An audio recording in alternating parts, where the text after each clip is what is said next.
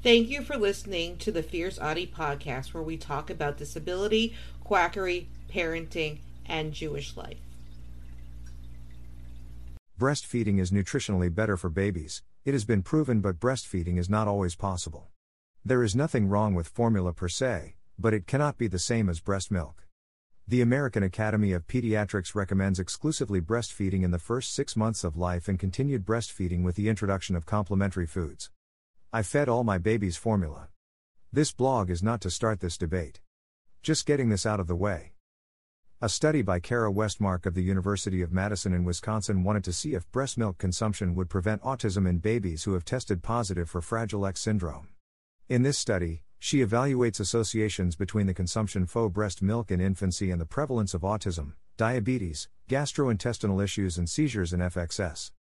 This study was a survey given to families who were enrolled in the Fragile X online registry and accessible research database, Forward. A survey or questionnaire cannot be scientific as it is biased, and no checks can be done to check parents' responses. They did not offer evaluations for the different conditions that were claimed that breast milk would prevent. Claims the impossible. She claims that there was a 1.7-fold reduction rate of autism in FXS participants who were breastfed for 12 months or longer.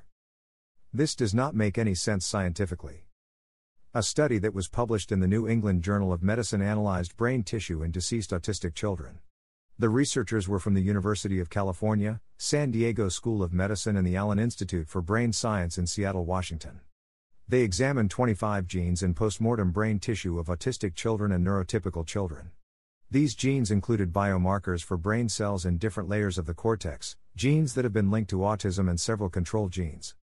The study doctor even admits that there was no statistically significant difference in the prevalence of autism, food allergies, diabetes, did not specify the type, GI issues, seizures or allergies between the breastfeeding and the soy formula groups. This study proves nothing, but there are better studies that prove this study wrong. Sources: https://www.medicalnewstoday.com/articles/274655 study finding an in utero basis for autism is the first to do so.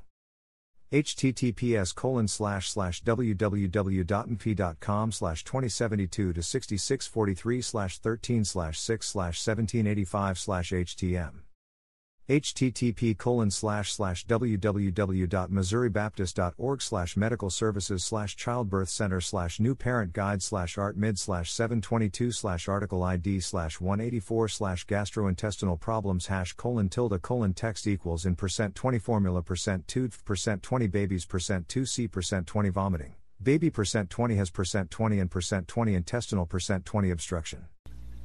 Don't forget to subscribe or follow on Spotify, Apple Podcasts, Facebook, Twitter, YouTube, and Instagram. Keep on speaking your truth and never let your flame burn out. Thank you for listening.